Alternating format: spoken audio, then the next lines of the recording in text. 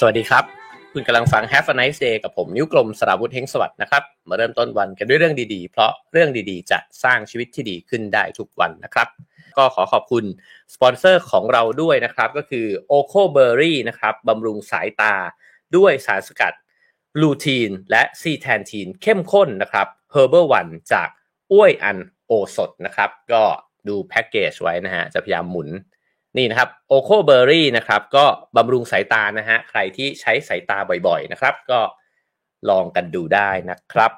โอเคครับผมขอบคุณโอโคเบอร์รี่นะครับเราจะมาคุยกันนะครับในหัวข้อที่ได้ตั้งต้นไว้นะฮะนั่นก็คือว่าสภาพแวดล้อมแบบไหนเนี่ยที่อยู่แล้วมีความสุขนะครับผมหยิบเอาหนังสือ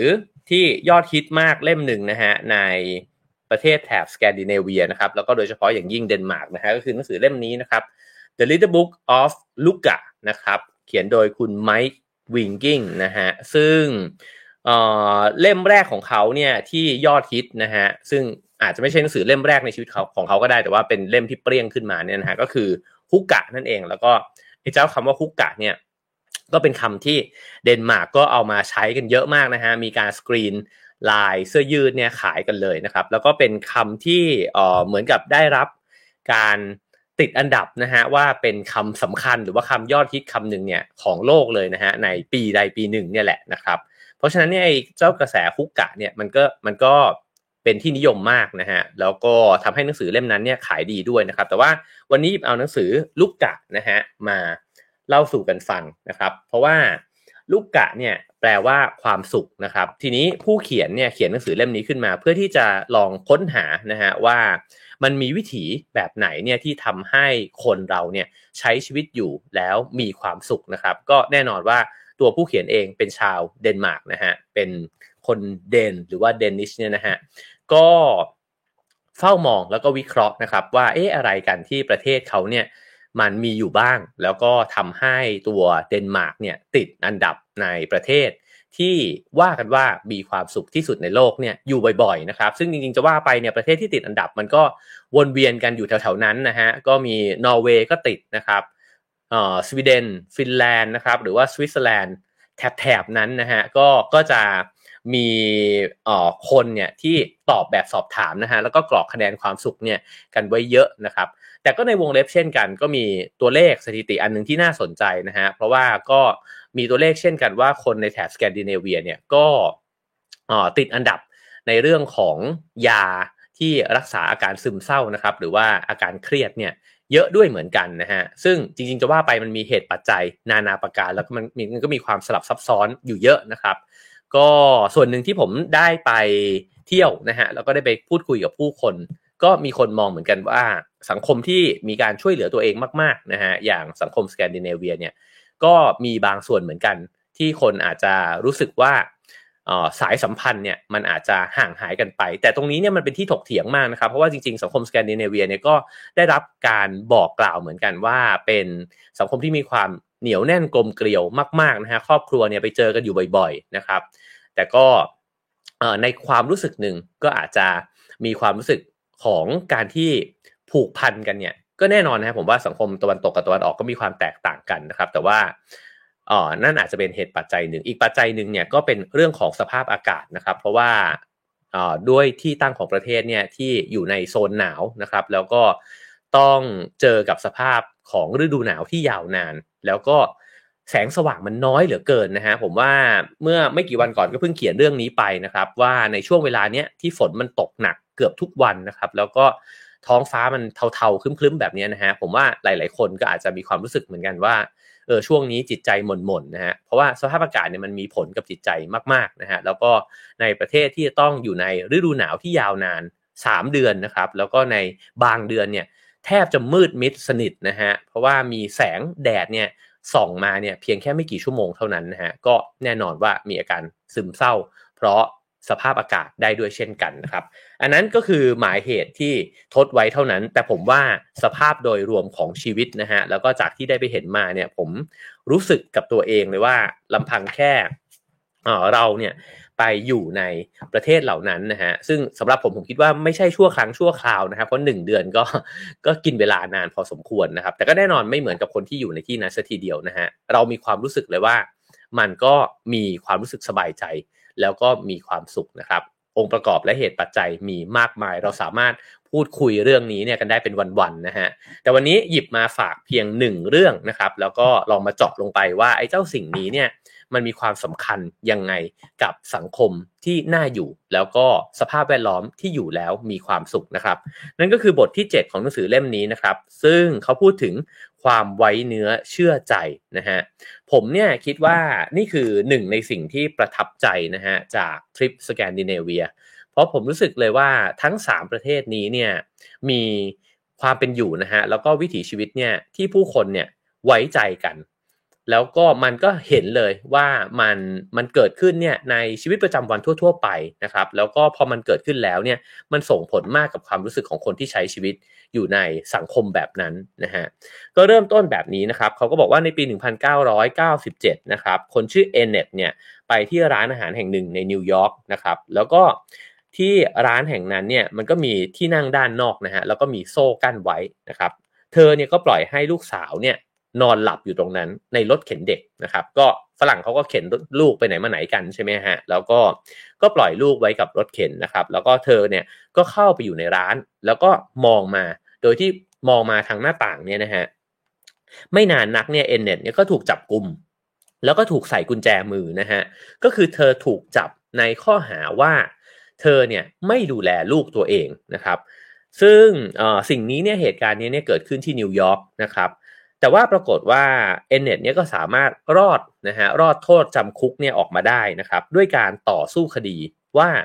ตัวเธอเองเนี่ยทำในสิ่งที่พ่อแม่ของคนเดนมาร์กส่วนใหญ่เนี่ยเขาทำกันก็คือในเดนมาร์กเนี่ยเขาก็อยู่กันแบบนี้นะก็คือว่า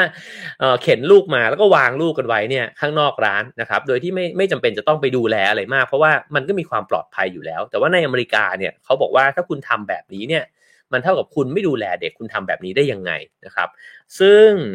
ตรงนี้เป็นความแตกต่างที่น่าสนใจนะครับแล้วตัวผู้เขียนเองเนี่ยเขาบอกว่าถ้าเกิดว่าคุณเคยเดินทางไปที่เดนมาร์กหรือว่าไปเที่ยวโคเปนเฮเกนนะฮะคุณก็จะเห็นว่ามีรถเข็นเด็กแบบนี้เนี่ยวางอยู่ตามหน้าร้านเนี่ยอยู่มากมายนะฮะมากไปกว่านั้นเนี่ยคุณก็เห็นว่าเด็กๆเนี่ยก็เล่นกันอยู่นอกอาคารนะครับผมเนี่ยเห็นเลยแล้วก็จริงๆยังชี้ชวนกันดูเนี่ยอยู่เรื่อยๆเลยนะฮะว่าเด็กๆเนี่ยปั่นจักรยานที่เป็นคันเล็กๆนะครับของพวกเขาเนี่ยอยู่ตามท้องถนนเลยนะฮะแล้วก็มีพ่อแม่เนี่ยปั่นประกบมาด้วยบางทีพ่อแม่ก็เดินนะฮะแล้วลูกๆก็ปั่นจักรยานคือนึกสภาพว่าถ้าเราจะเห็นเด็กเนี่ยในกรุงเทพนะครับปั่นจักรยานนะฮะจักรยานแบบเด็กตัวประมาณสักผมว่า5 ขวบ6 ขวบแบบเนี้ยนะฮะอยู่บนท้องถนนเนี่ยโอ้โหผมนึกภาพไม่ออกนะครับแล้วก็คิดว่าใครที่ทำแบบนั้นได้นี่ใจแข็งมากนะฮะคือพ่อแม่ต้องใจแข็งมากๆเลยเพราะว่าเรามีความรู้สึกว่าถนนมันไม่ปลอดภัยพอที่จะทำแบบนั้นได้นะฮะแต่ว่าที่นั่นเนี่ยมันก็เป็นเรื่องปกติมากเลยนะครับที่เราจะพบเห็นว่าเด็กๆเนี่ยใช้ชีวิตกันแบบที่พ่อแม่ไม่ได้เป็นห่วงมากมายอะไรนะเพราะฉะนั้นเนี่ยนี่คือตัวอย่างหนึ่งที่เปิดเรื่องมาแล้วมันน่าสนใจนะครับนั่นหมายความว่าชีวิตของผู้คนในโลกใบนี้เนี่ยในต่างดินแดนต่างพื้นที่กันเนี่ยมันมีความปลอดภัยไม่เท่ากันแล้วความปลอดภัยนั้นเนี่ยมันก็เกิดขึ้นมาจากการที่คนเราเนี่ยมันมีความไว้วางใจซึ่งกันและกันในสังคมเนี่ยที่มันไม่เท่ากันด้วยนะฮะทีนี้เขาก็พูดต่อไปนะครับว่ามันก็มีเคสอีกมากมายนะฮะในเดนมาร์กที่สามารถที่จะยกขึ้นมาพูดได้เรื่องนี้เช่นครั้งหนึ่งเนี่ยเขาก็ลืมกระเป๋าตังค์เนี่ยไว้ที่บ้านนะครับแล้วก็เขาก็ไปซ่อมรถจักรยานก็บอกกับช่างบอกว่าเฮ้ยผมลืมกระเป๋าตังค์ช่างก็บอกไม่เป็นไรคุณเอาจักรยานไปก่อนเลยก็ได้แล้วพรุ่งนี้ก็ค่อยเอาเงินมาให้ก็ได้อันนี้ก็เป็นตัวอย่างเล็กๆนะฮะแต่ผมว่าอันนี้ในเมืองไทยเราก็มีนะครับถ้าในกรุงเทพที่เป็นเมืองใหญ่ๆแล้วก็เป็นร้านที่ไม่รู้จักกันก็อาจจะยากหน่อยแต่ว่าถ้าเกิดว่าเป็นร้านที่คุ้นเคยกันก็เป็นไปได้นะฮะแต่ก็ยังมีอีกเยอะนะครับเช่นเขาก็เล่าถึงนักท่องเที่ยวนะครับที่เป็นผู้เขียนอยู่ในนิตยสาร Forbes เนี่ยนะฮะบอกว่าเขาเดินทางไปที่เดนมาร์กแล้วก็อยากเช่าม้ามาขี่เล่นนะฮะปรากฏว่าคอกม้าเนี่ยเขาไม่ได้รับบัตรเครดิตนะฮะแล้วก็เจ้าของก็เลยบอกกับ เอริกาเนี่ยนะฮะบอกว่าคุณเอาม้าไปขี่ก่อนได้เลยนะครับแล้วก็ค่อยเอาเงินสดเนี่ยกลับมาจ่ายทีหลังจริงๆอันนี้มันเป็นตัวอย่างแค่เล็กๆน้อยๆเท่านั้นนะฮะแต่ว่าอันนี้เป็นสิ่งที่ผมกับชิงเนี่ยที่ไปด้วยกันเนี่ยรู้สึกว่าเราได้สัมผัสตลอดเวลานะครับเอาอย่างในประเทศนอร์เวย์เนี่ยผมว่าชัดมากๆนอร์เวย์เนี่ยเป็นประเทศที่ใช้พนักงานน้อยมากนะฮะคือพูดจริงๆว่าระหว่างใช้ชีวิตอยู่เนี่ยเราเจอคนเนี่ยที่มาให้บริการเราอะน้อยมาก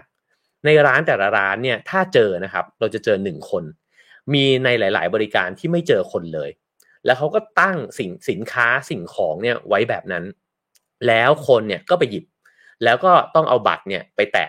จ่ายตังค์เนี่ยด้วยตัวเองเช่นมีเครื่องกดกาแฟแล้วก็มีแก้วกาแฟเนี่ยวางไว้นะฮะก็คุณก็สามารถที่จะหยิบแก้วกาแฟแล้วก็กดกาแฟแล้วคุณก็เดินไปเลยก็ได้นะเช่นบนเรือข้ามฟากอะไรแบบนี้นะครับก็มีแบบเนี้ยอยู่เยอะมากนะฮะแต่ว่าทุกอย่างเนี่ยมันวางอยู่บนฐานของการที่ไว้ใจกันและกันแล้วก็เอ่อถามว่าทำไมไอ้เจ้าสิ่งเหล่านี้เนี่ยมันเกิดขึ้นได้นะครับก็คงจะต้องคุยกันยาวเช่นกันมันก็ขึ้นอยู่กับสภาพเศรษฐกิจสังคมของเขาด้วยนะฮะทีนี้เขาบอกว่าชาวเดนมาร์กเนี่ยมีความสุขเพราะว่าสังคมของพวกเขาเนี่ยมีความไว้เนื้อเชื่อใจกันเนี่ยในระดับสูงนะครับซึ่งในการวิจัยเนี่ยนะฮะที่มีการศึกษาประเทศที่มีความสุขเนี่ยนะฮะมันก็มีผลลัพธ์เนี่ยออกมาว่าความไว้เนื้อเชื่อใจซึ่งกันและกันเนี่ยเป็นหนึ่งในปัจจัย6ประการนะฮะที่ทำให้บางประเทศเนี่ยมีความสุขมากกว่าประเทศอื่นผมอยากชวนคิดตรงนี้สักนิดหนึ่งนะฮะว่าลองไม่แน่ใจเพราะว่าคุณผู้ฟังเนี่ยมีความหลากหลายมากเลยนะฮะทางอายุนะฮะผมลองทบทวนกลับไปแล้วกันนะครับไม่ว่าตอนนี้เนี่ยคุณจะอายุ70 60 50 40 30 20ก็ตามนะครับก็น่าจะอยู่ในเรนจ์อายุประมาณนี้นะฮะ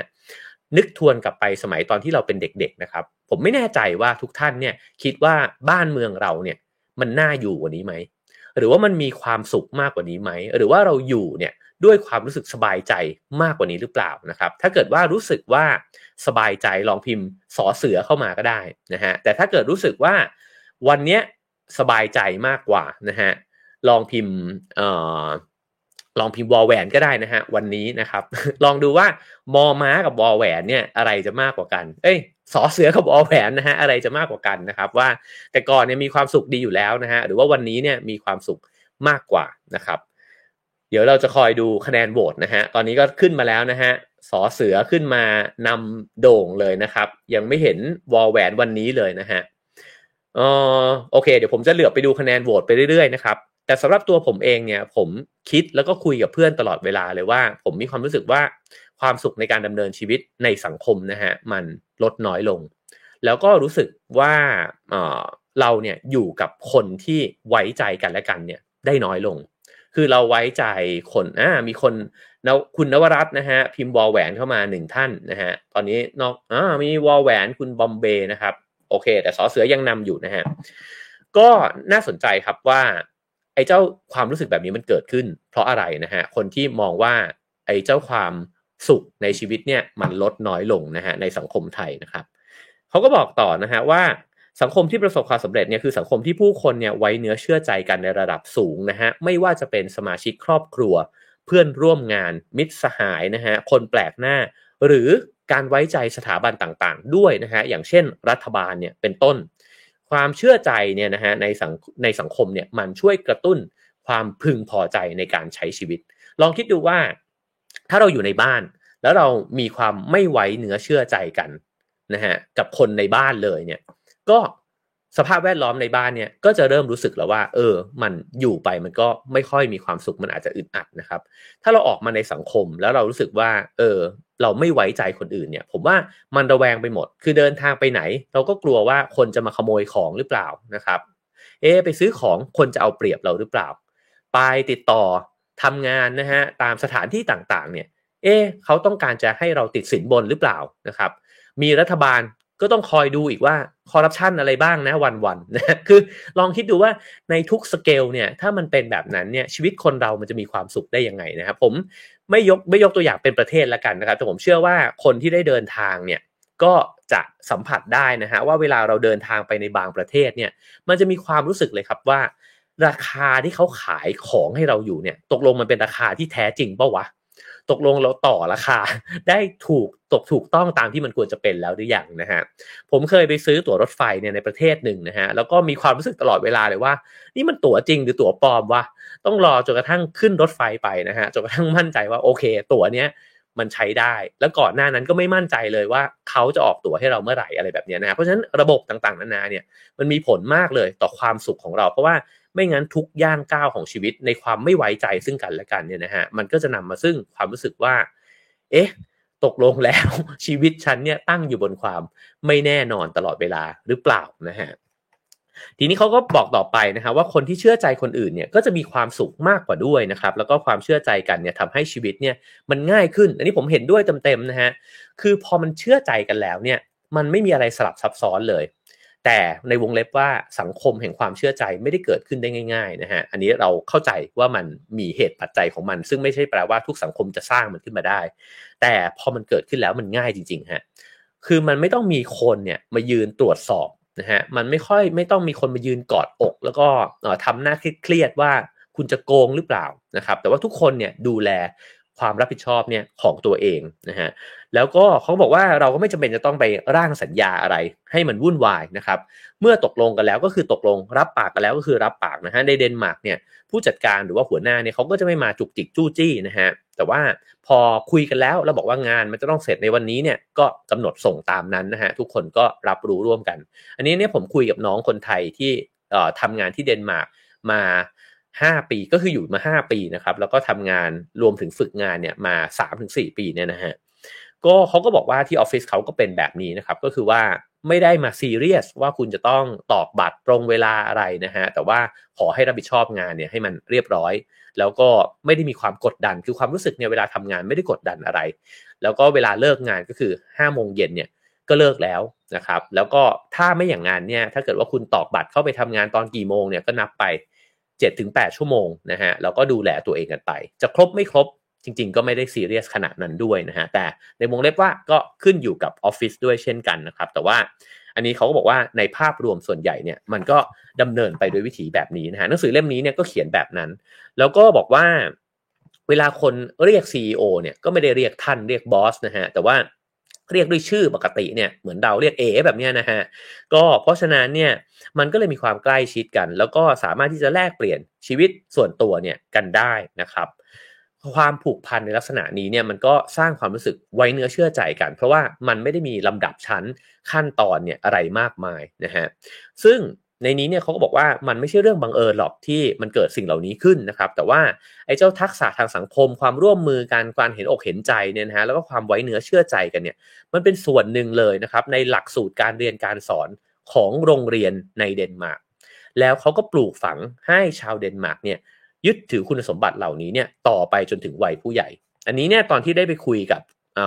พี่ๆคนไทยที่สวีเดนเขาก็เล่าสิ่งนี้เหมือนกันนะฮะเขาบอกว่าที่สวีเดนก็เน้นในเรื่องนี้เน้นในเรื่องของการที่ไม่ได้เน้นให้แข่งขันกันเลยแต่ว่าให้เพื่อนในห้องเดียวกันเนี่ยนะครับหรือกระทั่งรุ่นพี่รุ่นน้องเนี่ยได้ทำความรู้จักกันได้มีการรับรู้กันนะว่าเราจะอยู่ร่วมกันยังไงดีนะครับแล้วก็คนนี้มีความสุขมีความทุกข์อะไรนะฮะมีการดิสคัสกันเนี่ยมากกว่าที่จะแยกกันไปตอบข้อสอบแล้วก็เอามาคะแนนเนี่ยมาแข่งกันฉะนั้นการศึกษาจึงสำคัญมากนะฮะกับการปลูกฝังวัฒนธรรมว่าคนเราเนี่ยเติบโตขึ้นมาด้วยโหมดไหนอ่ะถามว่าพวกเราเติบโตขึ้นมาด้วยโหมดไหนอันนี้ก็อาจจะแตกต่างกันนะครับเราอาจจะมาจากคนละโรงเรียนคนละวัฒนธรรมนะฮะแต่ผมว่าเห็นในภาพรวมเนี่ยเอาง่ายๆนะฮะเรามองไปว่าถ้าเราเคยไปกวดวิชาในโรงเรียนใช่ไหมฮะโรงเรียนพิเศษแบบนี้เนี่ยเราก็จะเห็นครับว่าที่นั่งอยู่ในห้องกองกันอยู่ทั้งหมดเนี่ยมันก็อยู่ในคอกของตัวเองนะครับแล้วก็คิดว่าทำยังไงเนี่ยฉันถึงจะเอ็นติดและไอ้พวกที่เหลืออยู่เนี่ยมันจะเอ็นไม่ติดก็นั่นแหละ คือถ้าฉันเอ็นติดเนี่ยไอ้พวกนี้มันก็ต้องเอ็นไม่ติดบ้างแหละนะครับมันก็อยู่ในโหมดของการแข่งขันผมนี่บอกได้เต็มๆฮะว่าผมเติบโตมากับการศึกษาที่บอกให้ผมเนี่ยต้องเป็นที่1นะฮะแล้วก็ต้องสอบให้ได้นะครับต้องอยู่ในห้องคิงแล้วก็ต้องเรียนในมหาวิทยาลัยที่มันเจ๋งที่สุดอะไรแบบนี้นะครับแล้วก็พยายามที่จะชนะเพื่อนๆในห้องเนี่ยให้ได้ผมคิดว่าผมเติบโตมาแบบนั้นนะครับแล้วก็ใช้เวลาอยู่พอสมควรเลยกว่าที่จะมองเห็น วิถีนะฮะในการที่จะปฏิสัมพันธ์กับคนอื่นเนี่ยในแบบที่มันไม่ต้องแข่งขันกันนะครับฉะนั้นเนี่ยพอไปดูเปอร์เซ็นต์นะฮะของคนที่ไว้ใจผู้อื่นเนี่ยในระดับสูงนะครับเขาก็บอกว่าเดนมาร์กเนี่ยติดอันดับต้นๆนะฮะก็คือว่าเดนมาร์กเนี่ยบอกว่าเขาเนี่ยไว้ใจคนอื่นเนี่ยถึง 89% นะฮะนอร์เวย์เนี่ยไว้ใจคนอื่น 88% ฟินแลนด์ 86%สวีเดน 84% นะครับ4ประเทศนี้ล้วนอยู่ในนอร์ดิกทั้งสิ้นนะครับก็มาดูกันว่าในประเทศอื่นๆนะฮะเช่นสมมุติว่าอย่างในญี่ปุ่นเนี่ยมีระดับความไว้ใจเนี่ยอยู่ที่ 61% นะครับแล้วก็อย่างฝรั่งเศสเนี่ย56เท่านั้นเองนะฮะสหรัฐอเมริกาเนี่ยไม่ถึง 50% ซึ่งถือว่าน้อยแล้วนะครับแล้วก็เกาหลีเนี่ย 46% อยากรู้ของไทยเหมือนกันนะครับว่าเราเนี่ยมีคะแนนความไว้ใจกันเนี่ยสักเท่าไหร่จริงๆมันมีตัวเลขอีกตัวหนึ่งที่หนังสือเล่มนี้เนี่ยพูดถึงนะฮะก็คือว่าพอไปถามว่าคนเราเนี่ยมีความรู้สึกว่าเพื่อนบ้านของเราเนี่ยคุณมีเพื่อนบ้านเนี่ยกี่คนนะฮะที่คุณรู้สึกว่าเขาเนี่ยจะดูแลคุณได้อะเวลาที่เกิดคุณเจ็บป่วยอะไรไปแบบนี้นะฮะเดนมาร์กก็ติดอันดับต้นๆเหมือนกันนะครับคือมันมีตั้งแต่0คนคือผมว่าน่าถามนะฮะสมมุติว่าพวกเราใช้ชีวิตอยู่ในคอนโดอะไรแบบนี้นะครับแล้วก็ถามว่าคุณคิดว่าถ้าเกิดว่าคุณเป็นอะไรไปเนี่ยมันจะมีคนเนี่ยที่รีบมาดูแลคุณเนี่ยได้กี่คนนะครับในเดนมาร์กเนี่ยคะแนนจำนวนของคนเหล่านี้เนี่ยสูงมากนะฮะซึ่งอีกอันหนึ่งที่เป็นเรื่องของเคล็ดลับความสุขนะครับเขาก็บอกว่ามันมีนโยบายนะฮะของบริษัทเนี่ยเช่นบอกว่าพนักงานดีเด่นเนี่ยประจำสัปดาห์นะครับไม่ใช่คนที่ทำงานดีที่สุดนะฮะแต่เป็นคนที่ส่งเสริมเพื่อนร่วมงานเนี่ยให้โดดเด่นขึ้นมาแล้วก็คอยชื่นชมกับความสำเร็จของคนอื่นนะครับไอ้เจ้ารางวัลของการเป็นพนักงานดีเด่นประจำสัปดาห์อาจจะไม่ใช่ตัวเลขเงินอะไรนะฮะแต่ว่าเช่นสมมุติว่าให้ช่อดอกไม้เนี่ยคนที่ได้รับช่อดอกไม้ในตำแหน่งพนักงานดีเด่นประจำสัปดาห์เนี่ยคือคนที่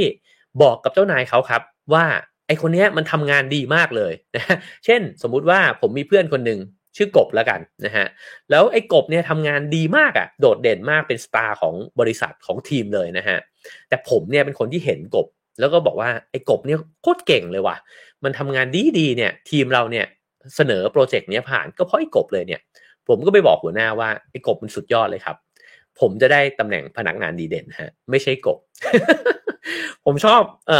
วิธีคิดนี้มากเลยนะฮะเขาบอกว่าไอ้เจ้าวิธีคิดแบบนี้เนี่ยมันก็ถูกเอาไปใช้นะครับในโรงพยาบาลขนาดใหญ่นะฮะซึ่งมีโรงพยาบาลหนึ่งเนี่ยที่มีปัญหาว่ามีคนพนักงานเนี่ยใช้วันลาป่วยเนี่ยกันเยอะมากนะครับเพราะว่าก็ไม่รู้แหละเหตุผลอะไรนะฮะอาจจะทำงานแล้วไม่สนุกนะครับแต่ว่าไอ้เจ้ากลยุทธ์นี้เนี่ยที่ส่งเสริมให้พนักงานเนี่ยผายมือให้เพื่อนน่ะแล้วก็ชื่นชมความสำเร็จของเพื่อนเนี่ยนะครับช่วยทำให้พนักงานเนี่ยลดวันลาป่วยลงเนี่ยถึง 75% เลยนะฮะอันนี้ก็เป็นวัฒนธรรมที่น่าสนใจแล้วก็ทำให้นึกถึงอีกเรื่องเล่าหนึ่งที่อาจารย์เดชรัตน์เนี่ยเคยเล่าไว้ในหนังสือของอาจารย์นะครับอาจารย์บอกว่าตอนที่ไปเรียนต่อที่เดนมาร์กเนี่ยแล้วไปตีแบดแล้วก็พอไปตีแบดใช่ไหมครับกับเพื่อนๆแล้วเขาก็แพ้อาจารย์ก็เดินออกนะฮะปรากฏว่าเพื่อนเนี่ยก็งงว่าเฮ้ยคุณเดินออกทำไมแล้วก็มาบอกอาจารย์ว่าเฮ้ยคุณไม่ต้องเดินออกคุณแพ้คุณต้องเล่นต่อดิซึ่งอาจารย์งงมากฮะเพราะว่าเรามาจากประเทศที่ใครแพ้ออกใช่ไหมฮะเวลาเราเตะบอลกันเนี่ยถ้าทีมผมแพ้ผมต้องออกไปรอแล้วก็ให้ทีมใหม่เนี่ยเขาเข้ามาใช่ไหมครับที่เดนมาร์กเนี่ยเขาบอกกับอาจารย์บอกว่าที่เนี่ยคนแพ้มันต้องได้เล่นต่อเพราะคนแพ้แปลว่าไม่เก่งแล้วคุณยังไม่เก่งคุณต้องเล่นไปเรื่อยๆคุณถึงจะเก่งขึ้นเราจะได้เก่งขึ้นเท่าๆกันแล้วมันจะได้เล่นสนุกกันขึ้นโอ้โหนี่คือวิธีคิดที่แตกต่างสิ้นเชิงนะครับคือเวลาแพ้คัดทิ้งเนี่ยมันก็คือว่าแพ้แล้วเนี่ยคุณจะแพ้ไปเรื่อยๆใช่ไหมฮะแต่สังคมที่มันเกื้อกูลกันเนี่ยเมื่อคุณแพ้เนี่ยมันต้องดึงมือกันขึ้นมาฮะว่าเฮ้ยคุณแพ้คุณต้องเก่งขึ้นดิถ้าเกิดว่าคุณเสียเปรียบอยู่เราจะช่วยคุณให้คุณเนี่ยทัดเทียมกันมากขึ้นนะครับเพราะฉะนั้นตรงนี้มันก็สร้างสภาพแวดล้อมที่มันน่าอยู่มากขึ้นในที่ทำงานเนี่ยถ้าเกิดว่าใครโดดเด่นขึ้นไปแล้วก็โดดเด่นขึ้นไปอีกขึ้นไปอีกขึ้นไปอีกเพื่อนก็จะเกลียดใช่ไหมฮะเพื่อนก็จะอิจฉาแต่ในขณะที่เขาพลิกมุมว่าเฮ้ยไอคนเก่งมันก็ได้ทุกอย่างไปอยู่แล้วดีกว่ามันก็เก่งอยู่แล้วก็มาให้คะแนนหรือว่าให้ความภาคภูมิใจเนี่ยกับคนที่ชื่นชมเพื่อนเนี่ยบ้างดีกว่านะครับคราวนี้อีกการทดลองหนึ่งที่เรื่องลือนะฮะก็คือการทดลองในเรื่องของการทำกระเป๋าหายนะฮะ เอ่อ Reader Digest ยุโรปเนี่ยนะฮะในปี1996นะครับมีการเอากระเป๋าเงินเนี่ยนะฮะที่มีตังค์อยู่ในนั้นด้วยนะฮะมีชื่อที่อยู่ของเจ้าของกระเป๋าเนี่ยไปวางไว้ในถนนต่างๆนะครับ20เมืองในยุโรปนะฮะแล้วก็14ประเทศรวมถึงอีก12เมืองในสหรัฐอเมริกานะครับปรากฏว่ามีอยู่แค่2ประเทศเท่านั้นครับที่ได้กระเป๋าเนี่ยคืนครบทุกใบนะฮะ ครบทุกใบนะครับคือไม่มีเลยแม้แต่ใบเดียวที่มีคนจิกไปแล้วก็มีเงินสดภายในนั้นเนี่ยครบทุกใบด้วย2ประเทศนั้นคือประเทศอะไรครับ TikTok TikTok TikTok นะฮะก็คือประเทศนอร์เวย์และเดนมาร์กฮะผมไม่แน่ใจว่าเขาเนี่ยเทสกับสวีเดนด้วยหรือเปล่าแต่อันนี้ผมเขียนเล่าไปในทริประหว่างทางนะครับเพราะว่าเกิดเหตุการณ์ที่ผมไม่ได้ทดลองเลยแต่ผมลืมจริงก็คือผมลืมเป้ใบหนึ่งเนี่ยไว้ที่สถานีรถไฟซึ่งผู้คนพลุกพล่านมากๆนะฮะที่สต็อกโฮล์มแล้วก็ผมทิ้งไว้อย่างนั้นแล้วผมก็เดินตัววิวไปเลยจนกระทั่งกำลังจะไปซื้อบัตรรถไฟนะฮะซื้อตั๋วรถไฟแล้วผมก็นึกขึ้นมาได้ว่าเฮ้ยเป้ไม่ได้หยิบมานี่หว่าลืมไว้ที่ไหนวะแล้วก็จำได้ว่ามันอยู่ไกลจากจุดที่ผมเดินมาเนี่ยเยอะมากนะฮะต้องวิ่งกลับไปซึ่งขาก็กระโผกกระเพกแบบนี้นะฮะตอนนั้นก็ยังวิ่งได้ไม่ดีเท่าไหร่ก็รีบวิ่งกลับไปแล้วก็ใช้เวลาเนี่ยประมาณผมว่ารวมๆน่าจะ20นาทีนะครับลองคิดดูว่า20นาทีถ้าคุณลืมเป้ไว้ที่หัวลำโพงคุณอาจจะต้องโชคดีสักนิดหนึ่งนะฮะเพราะมันเป็นเซ็นทรัลสเตชันของสต็อกโฮล์มนะครับซึ่งเป้ใบนั้นมีอะไรบ้างนะครับเป้ใบนั้นเนี่ยมีโน้ตบุ๊กอยู่ตัวหนึ่งแล้วก็มีกล้องแล้วก็เลนส์ก็คือเป็นเป้ที่แพงที่สุดในบรรดากระเป๋าทั้งหมดที่ที่มีอยู่นะฮะแต่ว่าตอนที่วิ่งแล้วก็ขึ้นบันไดไปแล้วก็เห็นว่าเฮ้ยมันยังวางตรงนั้นเนี่ยก็รู้สึกแบบโหรู้สึกว่าเป็นบุญมากเลยนะฮะรู้สึกว่าพระเจ้าคุ้มครองมากแต่ก็แน่นอนนะฮะเราสามารถตีความเรื่องนี้ได้เยอะแยะเต็มไปหมดเช่นคนไม่สนใจก็ปล่อยมันไปมันก็อยู่ตรงนั้นหรือว่าคนเขาไม่คิดจะขโมยของของคนอื่นนะครับหรือบางคนก็บอกว่าเฮ้ยเขาคิดว่ามันเป็นระเบิดหรือเปล่าเขาเลยไม่มาแตะต้องก็เป็นไปได้นะฮะแต่ว่าในการทดลองเนี่ยที่มีการเอากระเป๋าเนี่ยไปแกล้งทำตกไว้เนี่ยนะฮะปรากฏว่าเดนมาร์กเนี่ยกับนอร์เวย์นะครับเป็น2ประเทศที่ทุกใบได้รับการเก็บคืนแล้วไม่มีการดึงเงินออกแม้แต่นิดเดียวนะฮะ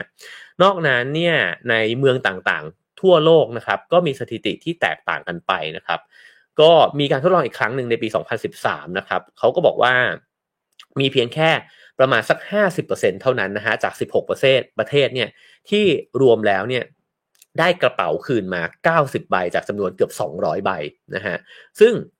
เท่าที่ผมดูในลิสต์รายชื่อของ16ประเทศนะฮะที่หนังสือเล่มนี้เนี่ยได้เขียนไว้ในการทดลองครั้งที่2นะครับไม่มีประเทศในกลุ่มสแกนดิเนเวียเลยนะครับซึ่งนั่นหมายความว่าเปอร์เซ็นต์มันก็ดรอปลงไปด้วยเหมือนกันเพราะฉะนั้นตรงนี้มันบอกอะไรนะฮะมันก็บอกว่าคุณไว้ใจได้นะฮะคือคุณถ้าคุณลืมของอ่ะคุณก็ไม่ต้องตกใจก็ได้เพราะว่าคุณก็จะได้รับสิ่งนั้นกลับคืนมาด้วยนะฮะถามว่าสิ่งเหล่านี้มันเกิดขึ้นได้ยังไงนะฮะผมว่า1ก็คือวัฒนธรรม2ก็คือเศรษฐกิจนะฮะก็ถ้าคนมันรวยหมดแล้วนะฮะแล้วก็มีสภาพความเป็นอยู่ที่ค่อนข้างโอเคการที่จะมาหยิบของคนอื่นเนี่ยมันไม่รู้จะทำไปทำไมเพราะมันก็เสี่ยงด้วยคุณจะไปหยิบแล้วคุณจะไปเจออะไรนะฮะหรือว่าคุณหยิบไปแล้วคุณจะผิดกฎหมายหรือเปล่านะครับก็ไม่รู้จะทำไปทำไม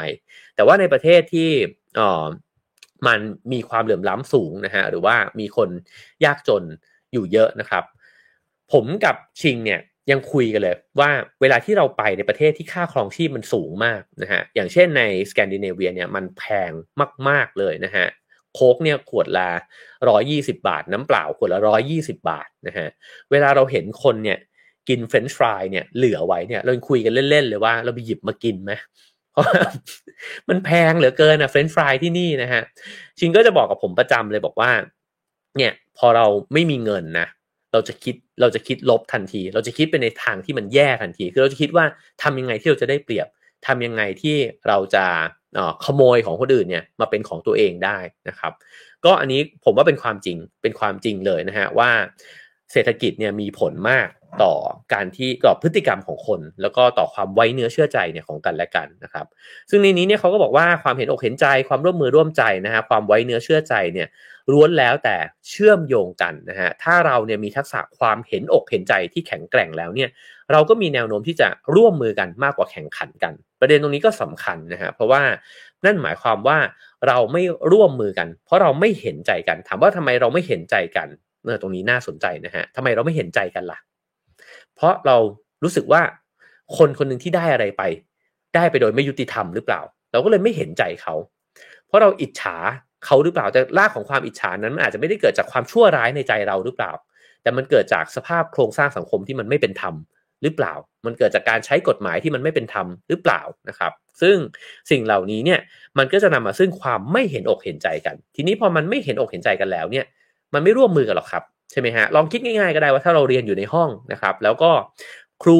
อาจารย์ที่ปรึกษาอาจารย์ประจำชั้นเนี่ยโอ้โหแบบอคติมากอ่ะคือชื่นชมเพื่อนเราคนนึงมากๆที่มันสอบได้ที่1อ่ะแล้วก็มีอะไรก็ให้มันก่อนนะครับ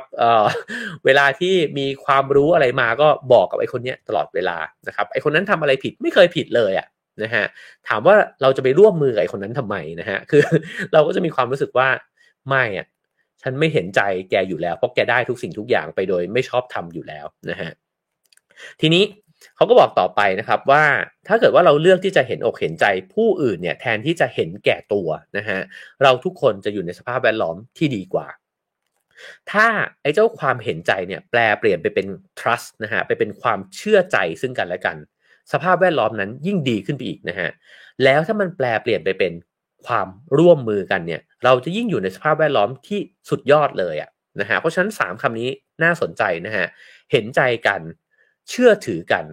แล้วก็ร่วมมือกันนะฮะผมอยากชวนกันกลับมาย้อนมองสังคมบ้านเรานะฮะว่าเรามี3สิ่งนี้มากน้อยแค่ไหนเราเห็นใจกันและกันมากน้อยแค่ไหนนะครับกับคนต่างกลุ่มกับคนที่มีทัศนคติในเรื่องต่างๆที่แตกต่างกันเราเห็นอกเห็นใจมากหรือน้อยนะครับเรา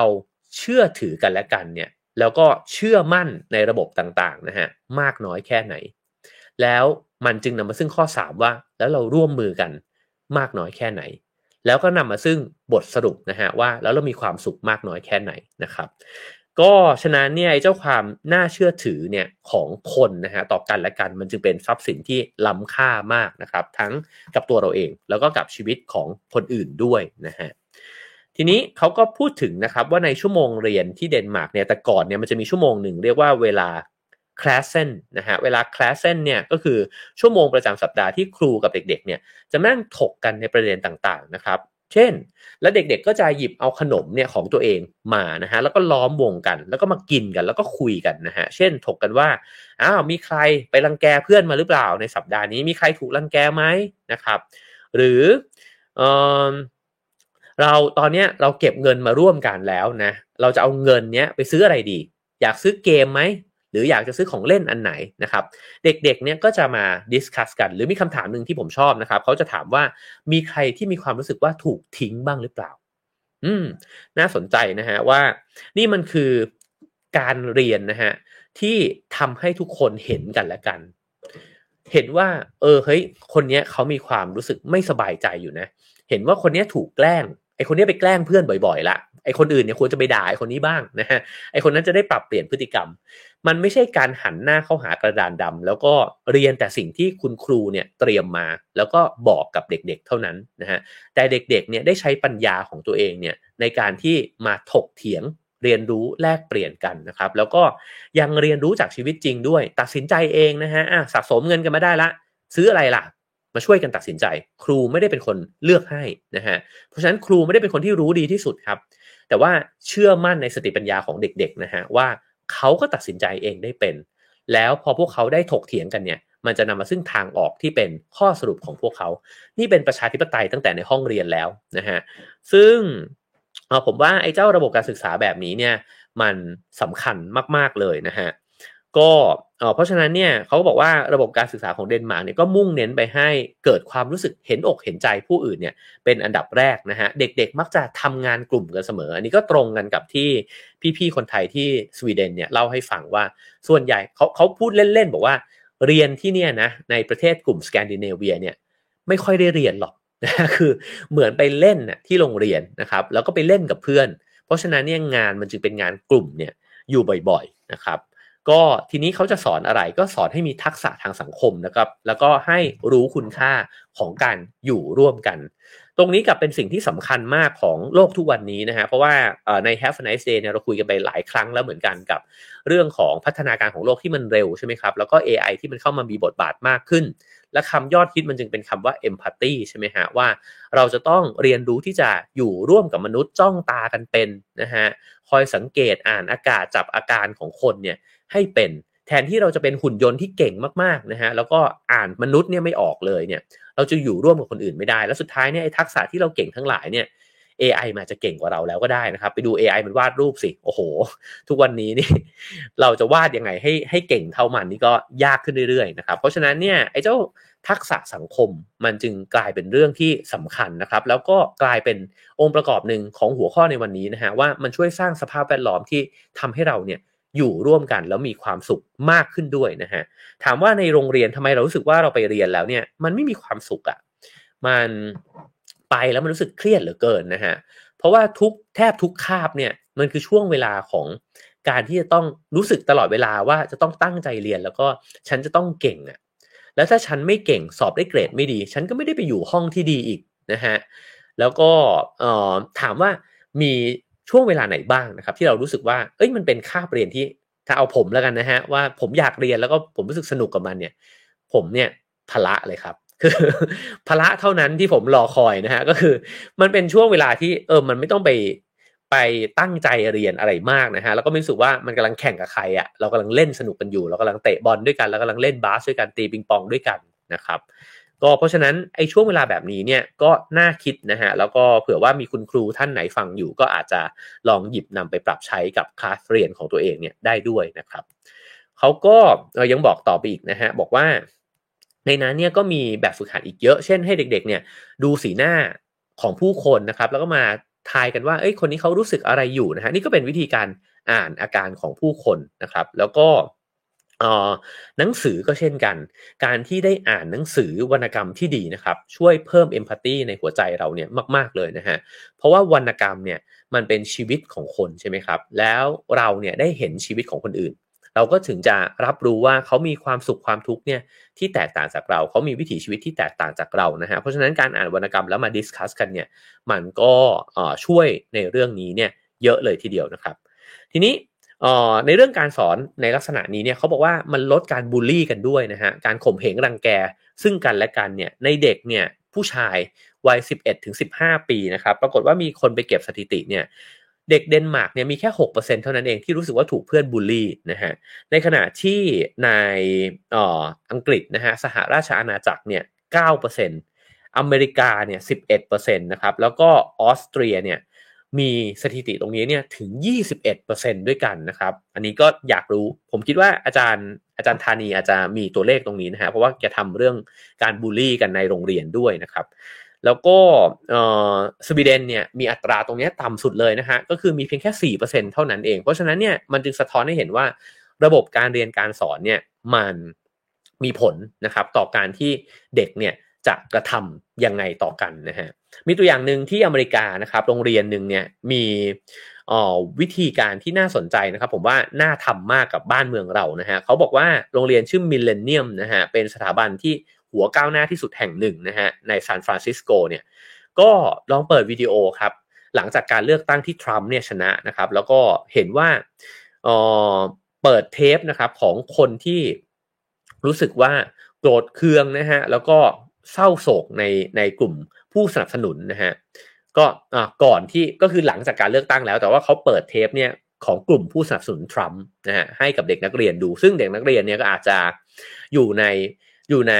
พ่อแม่หรือว่าครอบครัวที่อาจจะตรงกันข้ามเนี่ยนะครับก็ปรากฏว่าในตอนที่เปิดเทปวิดีโอให้ดูเนี่ยเด็กๆก็รู้สึกว่าโกรธเกรี้ยวไปด้วยนะฮะเพราะว่าเห็นว่าพวกเขาเนี่ยพูดจาอะไรยังไงกันบ้างนะฮะทีนี้ครูลองเทสอีกแบบฮะให้ดูอีกรอบหนึ่งแล้วปิดเสียงอันนี้ก็แปลกดีเหมือนกันนะครับเขาบอกว่าพอปิดเสียงไปแล้วเนี่ยปรากฏว่าเด็กๆเนี่ยเกิดความรู้สึกที่แตกต่างออกไปนะฮะเขามีความรู้สึกอยากจะเข้าใจคนเหล่านี้เนี่ยมากขึ้นว่าทำไมเนี่ยถึงมีความรู้สึกแบบนั้นคือว่าง่ายๆว่าพอเราเอาเนื้อหาออกไปนะฮะมนุษย์ก็คือมนุษย์นะครับถามว่าเรากับกลุ่มเพื่อนที่มีอุดมการณ์ทางการเมืองเนี่ยที่แตกต่างกันนะฮะ จริงๆแล้วเราอาจจะมีสีหน้าประเภทเดียวกันเลยก็ได้ตอนที่เราโกรธนะฮะตอนที่เรารู้สึกว่ามันไม่เป็นธรรมหรือว่าตอนที่เราถูกกระทำนะครับไอ้เจ้าสีหน้าแบบนั้นเนี่ยมันดึงเอาความเป็นมนุษย์ของคนออกมาแล้วเด็กๆเนี่ยเขาก็อยากจะเรียนรู้ว่าทำไมอะไรที่ทำให้คนเหล่านี้เนี่ยรู้สึกแบบนั้นนะฮะผมว่าอันนี้เนี่ยในบ้านเมืองที่มีความขัดแย้งสูงเนี่ยน่าสนใจมากที่มีการเรียนการสอนในลักษณะนี้นะครับแทนที่จะบอกว่าไอ้เจ้าสิ่งที่ถูกที่ผิดเนี่ยมันคืออะไรนะฮะหรือว่ายัดเยียดเอามาตรฐานมาเปิดหัวเด็กๆแล้วก็ให้เขาลองพูดออกมาว่าเขารู้สึกยังไงนะครับเขาคิดยังไงแล้วก็เขาคิดเห็นกับคนที่แตกต่างเนี่ยยังไงเขาอยากเรียนรู้อะไรจากคนที่แตกต่างจากเขาบ้างนะครับก็จะนำมาซึ่งสังคมเนี่ยที่อยู่ร่วมกันเนี่ยได้มากขึ้นนะครับทีนี้เขาก็บอกว่าถ้าคุณคิดว่าไอ้เจ้าการเรียนการสอนแบบสแกนดิเนเวียหรือเดนมาร์กเนี่ยมันทำให้เด็กเนี่ยมีทักษะสังคมที่ดีแต่อาจจะมีทักษะทางด้านวิชาการที่ไม่ดีเนี่ยคุณอาจจะคิดผิดก็ได้นะครับเพราะว่าจากการไปทดสอบเรื่องทักษะวิชาการโดยผลสำรวจเนี่ยนะฮะหรือว่าเกณฑ์ของปีซ่าเนี่ยนะครับซึ่งได้รับการยอมรับกันอยู่ทั่วไปเนี่ยนะฮะก็ปรากฏว่านักเรียนเดนมาร์กก็ได้คะแนนคณิตศาสตร์เนี่ยในระดับที่สูงกว่าอังกฤษแล้วก็อเมริกานะครับคือ511คะแนนในขณะที่อังกฤษเนี่ย492อเมริกา470เท่านั้นนะฮะแล้วก็วิชาด้านภาษาแล้วก็อื่นๆเนี่ยก็ได้คะแนนสูงด้วยเช่นกันเพราะฉะนั้นเขาจึงบอกว่าไม่จริงนะฮะการที่จะต้องเอาวิชาการเนี่ยไปแลกมากับทักษะทางสังคมเนี่ยไม่ใช่เรื่องที่เป็นจริงคือคุณสามารถพัฒนาคนเนี่ยให้มีทักษะสังคมที่ดีแล้วก็มีความรู้ด้านวิชาการที่ดีควบคู่กันไปได้ด้วยเช่นกันนะครับคราวนี้มาถึงเรื่องของหัวข้อที่เขาบอกว่าความเชื่อใจในราคาย่อมเยาอันนี้น่าสนใจนะฮะเขาบอกว่าสำหรับคนที่ทำงานในองค์กรที่แทบจะไม่ไว้เนื้อเชื่อใจกันเนี่ยงานเนี่ยมักจะเกี่ยวข้องกับคำประเภทที่บอกว่าควบคุมติดตามตรวจสอบแล้วก็ระบบบริหารนะฮะควบคุมติดตามตรวจสอบแล้วก็บริหาร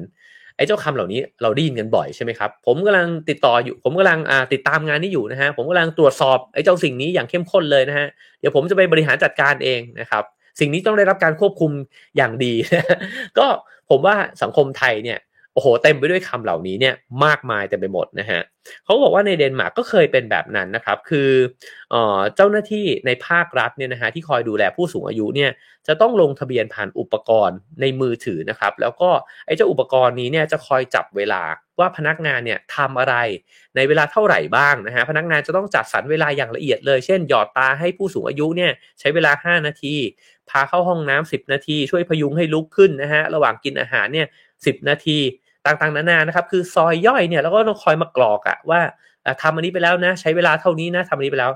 เหมือนกับหุ่นยนต์นะฮะแล้วก็ทำไมต้องทำแบบนั้นก็คือเพราะคุณไม่ได้รับการไว้วางใจไงล่ะมันก็เลยเหมือนมีครูใหญ่เนี่ยจะต้องคอยมาตามเช็คเนี่ยตลอดเวลาคุณต้องกรอกเอกสารเนี่ยตลอดเวลาฟังแล้วผมเชื่อว่าหลายๆท่านเนี่ยนึกถึงสภาพตัวเองอยู่แล้วก็หลายคนอยู่ในระบบแบบนี้นะครับผมได้ยินว่าคุณครูหลายท่านเนี่ยจำเป็นจะต้องกรอกเอกสารมากมายเต็มไปหมดนะฮะเพื่อที่จะบอกว่าตัวเองเนี่ยทำอะไรไปแล้วบ้างยืนยันว่าฉันเนี่ยได้ทำสิ่งนั้นสิ่งนี้แล้วนะฮะในเดนมาร์กเนี่ยเขาบอกว่ามันมีการเปลี่ยนแปลงนะครับเขาก็มีการเล็งเห็นว่าไอ้เจ้าคอมพิวเตอร์พกพาลักษณะนี้เนี่ยที่ต้องกรอกนู่นกรอกนี่เต็มไปหมดเนี่ยมันทำให้คนเนี่ยมัวแต่ไปวุ่นวายกับการกรอกข้อมูลแล้วไม่ได้ไปดูแลคนจริงๆซึ่งเป็นหน้าที่ที่แท้จริงของเขาอะนะครับเขาก็เลยยกเลิกฮะแล้วก็บอกว่าคุณไปดูแลตัวเองแล้วกันว่าคุณจะจัดการให้คุณเนี่ยให้บริการผู้สูงวัยเนี่ยได้ดีที่สุดเนี่ยได้อย่างไงแล้วก็ไปหารือกับคนที่ใช้บริการของคุณเนี่ยแหละนะครับปรากฏว่าโครงการนี้เนี่ยตอนแรกเป็นโครงการนำร่องนะฮะแล้วก็ประสบความสำเร็จเนี่ยสูงมากเพราะพนักงานเนี่ยพึงพอใจเขาไม่ต้องมายุ่งวุ่นวายกับอะไรที่ไร้สาระนะครับแล้วเขาก็เอาเวลาเนี่ยไปดูแลผู้ป่วยหรือว่าผู้สูงวัยเนี่ยได้ดีกว่าเดิมนะฮะตัวผู้รับบริการเองก็รู้สึกดีไปด้วยนะฮะซึ่งตอนนี้เขาบอกว่าเมืองโคเปนเฮเกนเนี่ยก็กำลังเปลี่ยนแปลงเนี่ยระบบการบริหารเนี่ยให้เป็นสิ่งนี้นะฮะโดยที่หันมาตั้งคำถามกับสิ่งแรกฮะว่าอะไรเนี่ยคือสิ่งที่ดีที่สุดที่พนักงานแต่ละคนเนี่ยสามารถสร้างประโยชน์สูงสุดเนี่ยขึ้นมาได้แล้วก็ประเมินพนักงานคนนั้นนะฮะจากฟีดแบ็กของผู้รับบริการหรือว่าพลเมืองเนี่ยแหละนะฮะสมมุติว่าจะประเมินราชการข้าราชการทั้งหลายเนี่ยก็ไม่ต้องไปประเมินด้วยเอกสารครับประเมินโดยที่ให้ประชาชนเนี่ยบอกเลยว่าใช้งานหน่วยงานนี้แล้วเป็นยังไง เขาก็จะบอกกันออกมาเองนะฮะผมสังเกตเลยว่าหลายๆที่เนี่ยที่ให้บริการได้อย่างดีและราบรื่นเนี่ยเราจะเห็นเลยว่าเพื่อนไปมาเนี่ยโพสต์ Facebook กันหึมเลยนะฮะว่าโอ้ไปที่นี่มามันสะดวกมากรวดเร็วมากอย่างการทำพาสปอร์ตเนี่ยผมว่าหลายคนพูดถึงการทำใบขับขี่สากลนะฮะก็มีคนบอกว่าโหมันง่ายมันราบรื่นมากนะครับในขณะที่ถ้ามันไม่ดีคนก็จะบ่นออกมาด้วยเช่นกันนะครับก็เพราะฉะนั้นเนี่ยไอ้เจ้าเอกสารต่างๆเนี่ยมันเหมือนมันไปล็อกไว้แล้วก็ทำเนี่ยด้วยความรู้สึกว่ามีใครสักคนเนี่ยที่มายืนคุมอยู่ข้างหลังมีครูใหญ่เนี่ยนะฮะมายืนดูตลอดเวลาแล้วก็เกิดความรู้สึกไม่ไว้เนื้อเชื่อใจกันขึ้นมาถามว่ามันสูญเสียอะไรนะฮะมันสูญเสียเวลาสูญเสียประสิทธิภาพสูญเสียงบประมาณนะฮะในการที่ต้องมาจัดการเรื่องราวเอกสารเหล่านี้นะครับเพราะฉะนั้นเนี่ยเขาก็เลยบอกว่าความไว้เนื้อเชื่อใจมันจึงราคาย่อมเยาวกว่านะฮะคราวนี้มาถึงเรื่องอีกตัวอย่างหนึ่งที่ผมชอบด้วยเช่นกันนะฮะก็คือเรื่องเกมเก้าอี้ดนตรีนะฮะเขาบอกว่ามันมีเกมเก้าอี้ดนตรีที่พวกเราก็เล่นกันใช่ไหมครับก็คือเก้าอี้9ตัวเด็ก10คนนะครับรึเพลงหยุดปุ๊บจะมีคนหนึ่งไม่ได้นั่งนะฮะก็ต้องออกไปจากการแข่งขันหยิบเก้าอี้ออกใช่ไหมครับแล้วก็คนเหลือน้อยลงเก้าอี้เหลือน้อยลงไปเรื่อยๆใครชนะก็คือคนที่ได้นั่งเก้าอี้ตัวสุดท้ายนะฮะนั่นคือเก้าอี้ดนตรีที่พวกเรารู้จักและเติบโตขึ้นมานะครับแต่เก้าอี้ดนตรีที่เดนมาร์กเนี่ยเขาบอกว่าเขาเล่นอีกแบบนึงฮะคือพอนั่งลงไปปุ๊บเนี่ยแล้วมัน9คนใช่ไหมฮะเก้าอี้มันขาดไปตัวหนึ่งเนี่ยสุดท้ายเนี่ยมันจะต้องมี2คนที่มันแย่งเก้าอี้ตัวเดียวกันเนี่ยพอมันมี2คนนั้นแย่งเก้าอี้ตัวเดียวกันครับไอ้2คนนั้นต้องหาวิธีนั่งเก้าอี้ตัวนั้นเนี่ยให้ได้แล้วไม่มีใครต้องออกจากการแข่งขันครับอีกครั้งหนึ่งเก้าอี้จะถูกยกออกไปเหลือ8ตัวคน10คนเท่าเดิมนะครับฉะนั้นเกมต่อไปจะมีคนอีก2คู่ฮะที่จะไปนั่งเก้าอี้ตัวเดียวกันนะฮะเก้าอี้ค่อยๆลดลงไปเรื่อยๆเรื่อยๆเรื่อยๆจนกระทั่งสุดท้ายเหลือเก้าอี้ตัวเดียวครับลองนึกภาพครับว่าเกมจบลงยังไงเกมจะต้องจบลงด้วยการที่คน10คนพยายามนั่งเก้าอี้ตัวเดียวกันให้ได้ฮะโอ้โหนี่มันลึกซึ้งมากนะฮะก็คือแทนที่เขาจะแพ้คัดออกเขาคิดว่าเกมนี้มันสอนให้รู้วิธีการใช้ทรัพยากรเนี่ยที่มันมีอย่างจำกัดนะฮะแต่คุณไม่ใช่แย่งชิงให้มาเป็นของตัวเองฮะคุณจะแบ่งปันกับคนอื่นยังไงให้ใช้ด้วยกันได้แล้วจะชนะต้องชนะไปด้วยกันโอ้โหอันนี้นี่ ถ้าเราอยู่ด้วยวิธีคิดที่มันเป็นแบบนั้นนี่มันกลับด้านเลยนะฮะมันเป็นคนละเรื่องกันเลยกับโหมดที่เรากำลังใช้ชีวิตอยู่หรือว่าใช้ชีวิตมาหรือว่าเติบโตขึ้นมานะครับเขาบอกว่าถ้าอยากเห็นคอนทราสต์ที่มันจัดมากๆเนี่ยคุณต้องไปกระโดดพาตัวเองไปอยู่ในประเทศที่มันมีการแข่งขันเนี่ยกันสูงที่สุดเลยนะฮะนั่นก็คือตัดภาพไปที่เกาหลีใต้ครับไปที่โซลนะครับโซลเนี่ยเป็นเมืองหลวงของศัลยกรรมอย่างที่พวกเราทราบกันนะฮะแล้วก็มีคลินิกศัลยกรรมความงามเนี่ยถึง500แห่งด้วยกันในเขตกังนัมนะฮะแล้วก็คนก็โอ้โหไปศัลยกรรมอะไรกันสารพัดถามว่าทำไมคนเกาหลีต้องศัลยกรรมการศัลยกรรมเนี่ยก็สะท้อนถึงสภาพการแข่งขันในบ้านเมืองเนี่ยด้วยในมุมหนึ่งนะฮะเพราะว่าทุกคนต้องพยายามทำให้ตัวเองเนี่ยดูดีที่สุดนะครับแล้วก็ถามว่าตัวเลขสถิติเนี่ยในเรื่องของการศัลยกรรมนะครับเกาหลีเนี่ยนำโด่งมากๆนะครับก็คือบอกว่าในในประชาชนในเกาหลีเนี่ย1คนใน50คนต้องเคยผ่านมีดหมอมานะฮะแล้วก็ทำศัลยกรรม20ครั้งต่อประชากร 1,000 คนนะครับถ้าเกิดว่าในอเมริกาเนี่ย13ครั้งเท่านั้นต่อประชากร 1,000 คนนะครับซึ่งในอังกฤษเนี่ยก็มีแค่ 0.8 ครั้งเท่านั้นสำหรับประชากร 1,000 คนนะฮะในนี้ไม่มีตัวเลขของดินแดนแถบสแกนดิเนเวียนะฮะไม่รู้ว่าเท่าไหร่นะครับผมแอบคิดว่าในเมืองไทยตัวเลขเหล่านี้สูงขึ้นเรื่อยๆนะฮะอันนี้ดูจากสังเกตเอานะฮะแล้วก็เขาก็บอกว่าจริงๆก็มีคนแสดงความคิดเห็นว่าตัวเลขในเกาหลีเนี่ยอาจจะลวงตาด้วยซ้ำคือมีโอกาสที่จะสูงกว่านี้เพราะว่าคลินิกมันเยอะมากแล้วคลินิกทั้งหลายก็ไม่ได้กรอกตัวเลขลงไปเนี่ยอย่างชัดเจนนะครับแล้วก็แน่นอนว่าผู้หญิงก็ศัลยกรรมกันเยอะนะฮะแต่สิ่งที่ทำให้ตัวเลขของเกาหลีเนี่ยสูงมากก็เพราะว่าผู้ชายก็เยอะมากขึ้นเรื่อยๆเนี่ยด้วยเช่นกันนะครับมี3ประการนะฮะที่เขาบอกว่าทำไมศัลยกรรมในเกาหลีมันถึงฮิตนะฮะหนึ่งก็คือว่าราคาเนี่ยมันถูกกว่าเช่นถ้าเทียบกับในอเมริกาเนี่ยถูกกว่ามากนะฮะสองก็คือว่าศัลยกรรมอย่างเช่นตา2ชั้นเนี่ยใช้เวลาแค่15นาทีผมฟังแล้วแทบจะบินไปเกาหลีเลยนะฮะเพราะว่าอยากมีตา2ชั้นตั้งแต่เด็กๆแล้วนะฮะ15นาทีเองเหรอเพิ่งรู้นะครับแล้วก็อันที่3ก็คือว่าผู้ชายเนี่ยทำศัลยกรรมมากนะฮะที่เกาหลีนี่มีมากเลยคือ 15-20% ของลูกค้าทั้งหมดเนี่ยเป็นผู้ชายนะครับ ทีนี้เขาก็บอกว่ามันก็คือสนามประลองอย่างหนึ่งนั่นเองก็คือประลองความงามกันนะครับแล้วก็เกาหลีเนี่ยประลองกันทุกกระเบียดนิ้วนะฮะประลองการศึกษาประลองรถที่ขับนะครับประลองบ้านที่อยู่ประลองเสื้อผ้าที่สวมใส่ผมว่าเราดูซีรีส์เกาหลีกันมาเยอะนะฮะแล้วถามว่าทำไมซีรีส์เกาหลีเนี่ยฮิตในเมืองไทยผมดูหลายๆเรื่องนะฮะผมรู้สึกเลยว่าสังคมเกาหลีเนี่ยเกาหลีใต้เนี่ยนะครับมีความคล้ายคลึงกับเมืองไทยเนี่ยมากๆเลยนะฮะคือหลายครั้งที่เขาเล่าถึงปัญหาความเหลื่อมล้ำนะฮะการแข่งขันกันของเด็กๆนะครับจะต้องเข้ามอโซให้ได้นะครับต่างๆนานาเนี่ยผมว่ามันคล้ายกันมากๆเลยเขาอาจจะอยู่ในดีกรีที่เข้มข้นกว่าเราสักนิดหนึ่งนะฮะแต่ว่าเราก็ไม่ต่างนะครับฉะนั้นเนี่ยตอนอ่านก็เลยรู้สึกว่าก็อินนะเพราะว่าเรากับว่าเขาพูดถึงบ้านเมืองเราอยู่ด้วยเหมือนกันนะฮะนักเรียนในเกาหลีใต้เป็นนักเรียนที่ขยันที่สุดที่ตัวผู้เขียนเนี่ยเคยเห็นนะฮะเพราะว่าเรียนโรงเรียนแรกจบไปแล้วนะฮะ8 โมงเช้าถึง4 โมงเย็นแล้วก็ต่อด้วยโรงเรียนที่2 6 โมงเย็นไปถึง3 ทุ่มผมอ่านแล้วผมก็รู้สึกว่าโถพ่อคนเดนมาร์ก คือฉันเนี่ยแหละเติบโตมากับการศึกษาแบบนี้นะฮะโอ้โหสมัยเรียนนี่คือไม่ใช่โรงเรียนเดียวนะฮะมันจบเรียนที่โรงเรียนเสร็จก็ไปเรียนพิเศษต่อเป็นเรียนภาษาอังกฤษนะฮะเรียนภาษาอังกฤษต่อเนี่ยเสร็จเนี่ยบางทีต้องไปเรียนเลขต่อนะครับแล้วก็วันเสาร์ไปเรียนฟิสิกส์วันอาทิตย์เรียนเคมีนะครับผมว่าชีวิตผมกับเพื่อนผมเนี่ยเป็นแบบนั้นด้วยกันทั้งสิ้นผมว่าเราขยันไม่ต่างจากเกาหลีเลยนะฮะแล้วก็สิ่งเหล่านี้เนี่ยมันก็กดดันมากเพราะว่านักเรียนจะต้องพยายามสอบให้เข้ามหาวิทยาลัยที่ดีที่สุดให้ได้นะจนกระทั่งในปี 2008 เนี่ยรัฐบาลเกาหลีเนี่ยถึงขั้นประกาศเคอร์ฟิวนะฮะบอกว่าห้ามไม่ให้นักเรียนเกาหลีใต้เนี่ยไปเรียนพิเศษเกิน4 ทุ่มนะฮะคือต้องปรามอ่ะเพราะไม่งั้นเนี่ยเรียนกันไม่รู้จักจบสักสิ้นนะฮะคือแข่งกันเรียนซะจนไม่ได้หลับได้นอนนะฮะถึงขั้นต้องประกาศออกมาเป็นกฎนะฮะออกมาเลยว่าห้ามเรียนเกิน4 ทุ่มสิ่งเหล่านี้สะท้อนอะไรนะครับเราลองคิดดูว่าแล้วเราอยู่ในสภาพสังคมที่เป็นแบบนั้นเราจะมีความสุขได้เหรอนะฮะผมยังมองไม่เห็นความสุขเลยอะตั้งแต่เกิดมาคือเกิดมาเนี่ยพ่อแม่ก็คาดหวังแล้วอะนะครับไปโรงเรียนก็สอนให้แข่งขันนะฮะ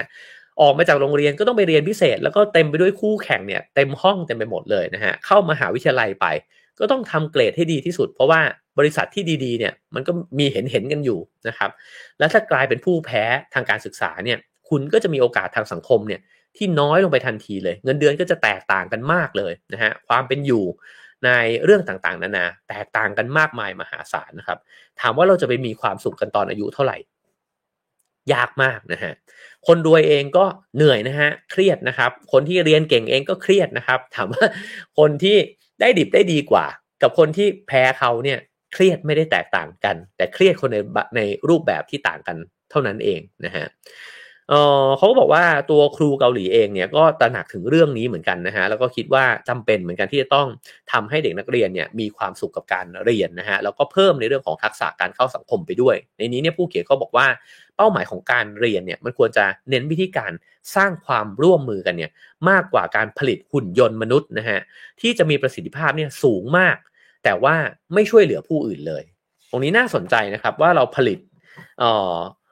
ทรัพยากรหรือว่าเราผลิตบุคลากรแบบไหนอยู่นะฮะเราผลิตคนให้คิดถึงตัวเองเนี่ยเยอะมากหรือเปล่านะครับแล้วก็สุดท้ายถามว่าเรามีคนเก่งมากมายเลยแต่คนเก่งเหล่านั้นอาจจะไม่ได้นำมาซึ่ง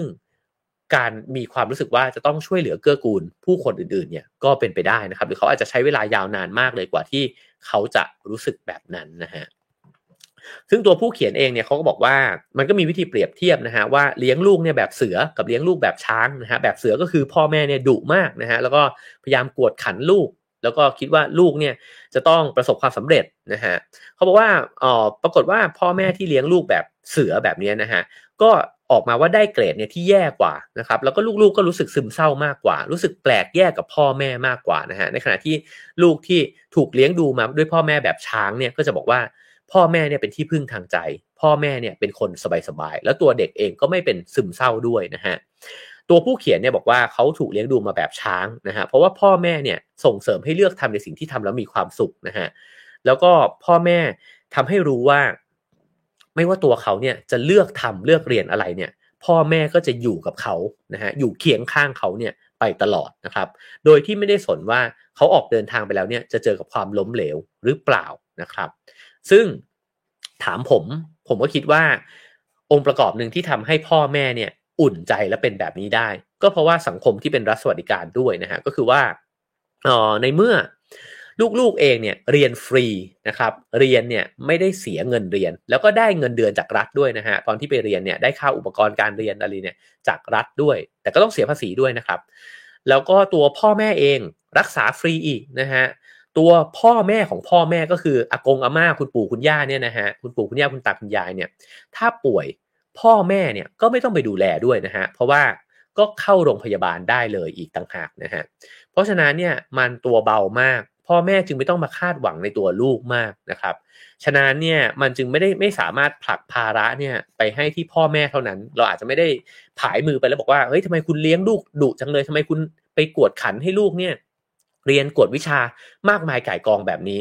คำตอบง่ายๆคือว่าอ้าวเฮ้ยก็เพื่อนมันเรียนหมดจะไม่ให้ส่งลูกไปเรียนเนี่ยแล้วลูกเรามันจะไปสู้กับพวกนั้นได้ยังไงแล้วสังคมนี้มันจะต้องสู้ไหมล่ะ พ่อแม่บางคนอาจจะตอบแบบนั้นนะครับก็อันนี้เนี่ยผมว่าเราคุยกันในฐานะที่เราอยู่ร่วมสังคมเดียวกันนะฮะแล้วเราก็เข้าใจเงื่อนไขว่าว่ะสังคมเรามันเป็นแบบนั้นแต่สิ่งที่อยากจะชวนคิดก็คือว่าแล้วเรามีความสุขหรือเปล่านะครับแล้วมันสามารถปรับเปลี่ยนอะไรเนี่ยให้มันได้หรือเปล่าเราสามารถคิดถึงกันและกันเนี่ยมากกว่าที่จะคิดถึงตัวเองแล้วก็พยายามที่จะทำให้ตัวเองเป็นที่หนึ่งเท่านั้นเนี่ยได้ไหมนะครับเราจะมีสังคมที่มีเก้าอี้ดนตรีเนี่ยที่เราหาวิธีนั่งร่วมกันแทนที่จะคัดคนที่นั่งไม่ทันเนี่ยออกไปได้หรือเปล่านะครับคราวนี้ผมปิดท้ายด้วยเรื่องนี้แล้วกันนะครับก็คือเรื่องความเหลื่อมล้ำนั่นเองนะฮะเขาก็บอกว่าในสังคมที่มันมีความเหลื่อมล้ำมากเนี่ยมันก็มีความเชื่อใจกันต่ำอันนี้ผมเคยเล่าไปแล้ว1ตอนใหญ่ๆเลยนะฮะก็สามารถย้อนกลับไปหาฟังกันได้ใน Have a Nice Day นะครับเรื่องความเหลื่อมล้ำกับความไว้เนื้อเชื่อใจนะฮะก็แต่ว่ามันมีการทดลองหนึ่งที่น่าสนใจดีก็คือว่าการทดลองของแคทเธอรีนเดอร์เซลส์นะครับกับไมเคิลนอร์ตันนะฮะเขาตั้งชื่อการศึกษานี้ว่าความโกรธเกรี้ยวระหว่างเที่ยวบินมันคืออะไรมันคือการที่ผู้โดยสารชั้นประหยัดบางคนเนี่ยถอดกางเกงออกมาแล้วก็ใส่บ็อกเซอร์เนี่ยนั่งไปตลอดการเดินทางบนเครื่องบินนะฮะกับผู้โดยสารบางคนเนี่ย เอื้อมมือมาบีบคอผู้โดยสารข้างหน้าเพียงเพราะว่าไอ้เจ้าผู้โดยสารข้างหน้าเนี่ยเอนเบาะลงมามากเกินไปความโกรธเกรี้ยวเหล่านี้เกิดขึ้นเพราะอะไรนะฮะผลงานวิจัยเนี่ยออกมาบอกว่ามันเกิดขึ้น เป็นประจำหรือว่าอย่างมากนะฮะในเครื่องบินที่มีห้องโดยสารแบบ first class หรือว่าแบบ business class นะฮะก็คือการที่มันมีชนชั้นเนี่ยในเครื่องบินเนี่ยมันสร้างให้เกิดความโกรธเกรี้ยวขึ้นมาฮะแล้วโอกาสเสี่ยงที่คนเนี่ยจะกระทำก็คือว่าจะก่อความรุนแรงแบบนี้นะฮะหรือก่อความดื้อในลักษณะต่างๆเนี่ยมักเกิดขึ้นจากผู้โดยสารที่เดินผ่านชั้น business class หรือว่า first class เนี่ยไปการที่เขาเนี่ยเห็นว่ามีคนเนี่ยได้นั่งในเบาะที่ดีกว่าได้ถูกเสิร์ฟแชมเปญให้นะฮะตอนขึ้นเครื่องนะครับแล้วก็โอ้โหเอนหลังสบายไปหมดเลยเนี่ยเขาสะสมความโกรธไว้ครับแล้วก็รู้สึกว่าทำไมที่นั่งใน economy class เนี่ยมันถึงไม่สบายตัวเลยอะแล้วก็พร้อมที่จะระเบิดออกมาได้นะฮะอันนี้เป็นตัวอย่างที่น่าสนใจมากนะครับแล้วก็มันแทนสังคมมากเลยเขาบอกว่าสิ่งที่เราควรคิดคือเราไม่ใช่แค่คิดว่าเราจะออกแบบการเดินบนเครื่องบินยังไงเราควรคิดถึงการออกแบบสังคมด้วยว่าทำยังไงให้คนเนี่ยมันไม่มีความรู้สึกแบบนั้นนะฮะฉะนั้นเนี่ยมันจึงเป็นเรื่องที่น่าสนใจนะครับว่าเราอยู่ในสังคมเนี่ยที่เดินผ่านชั้น first class เนี่ยบ่อยๆหรือเปล่าแล้วเรามีความรู้สึกยังไงอยากบีบคอใครไหมนะแล้วก็ในนี้เนี่ยเขาก็บอกว่าคนที่อยู่ในชั้น first class เองเนี่ยก็มีความหงุดหงิดง่ายด้วยเหมือนกันเพราะตัวเองรู้สึกว่าตัวเองเป็นอภิสิทธิชนนะฮะแล้วก็อะไรที่มันไม่สบายใจไม่สบายตัวนิดนึงเนี่ยก็มีความรู้สึกหงุดหงิดด้วยเช่นกันนะฮะเพราะฉะนั้นเนี่ยในสังคมที่มันมีความเหลื่อมล้ำกันมากๆนะฮะมันก็จะทำให้ผู้คนเนี่ยหนึ่งก็คือระแวงกันไม่ไว้ใจนะฮะแล้วก็มีความโกรธเกลียดกันเนี่ยมากขึ้น2ก็คือตัวเขาเองเนี่ยมีความหงุดหงิดรุ่มร้อนเนี่ยอยู่ในตัวเองนะฮะคนที่มีมากกว่าก็จะมีความรู้สึกว่าฉันควรจะได้มากกว่า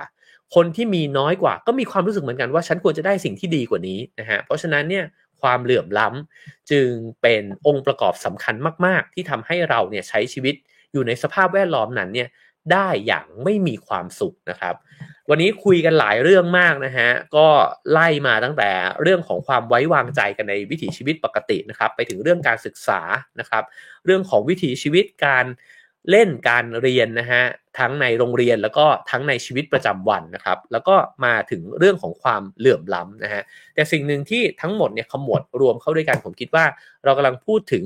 ว่าเราเนี่ยมีความไว้วางใจกันในสังคมเนี่ยมากน้อยแค่ไหนแล้วความไว้วางใจนั้นเนี่ยมันเกิดขึ้นจากอะไรแล้วสังคมที่ไม่ไว้วางใจกันเกิดขึ้นจากอะไรนะฮะเกิดขึ้นจากความไม่เป็นธรรมหรือเปล่าเกิดขึ้นจากความเหลื่อมล้ำในแง่ของโอกาสต่างๆนานาในสังคมหรือเปล่านะครับแล้วก็เกิดขึ้นจากการแข่งขันที่มันบีบรัดเราไปทุกมิติเลยเนี่ยหรือเปล่านะฮะแล้วมันก็เลยทำให้เรามองไปรอบๆตัวเนี่ยเราไม่เจอเพื่อนเลยฮะเราเจอแต่คู่แข่งเราอยู่ในครอบครัวก็เจอแต่คู่แข่งเราไปเรียนในห้องเรียนก็เจอแต่คู่แข่งเข้าไปในบริษัทก็เจอแต่คู่แข่งออกมาในสังคมก็เจอแต่คู่แข่งนะฮะนั่งอยู่บนรถไฟฟ้ารถตู้รถเมล์คู่แข่งทั้งนั้นเลยฮะถามว่าแล้วถ้ามันอยู่ในโหมดนี้นะฮะแล้วเราจะมีความสุขได้ยังไงนะครับเพราะฉะนั้นก็มาเล่าสู่กันฟังนะครับแล้วก็ชวนคิดกันต่อนะฮะว่าทำยังไงเราถึงจะร่วมกันสร้างสังคมที่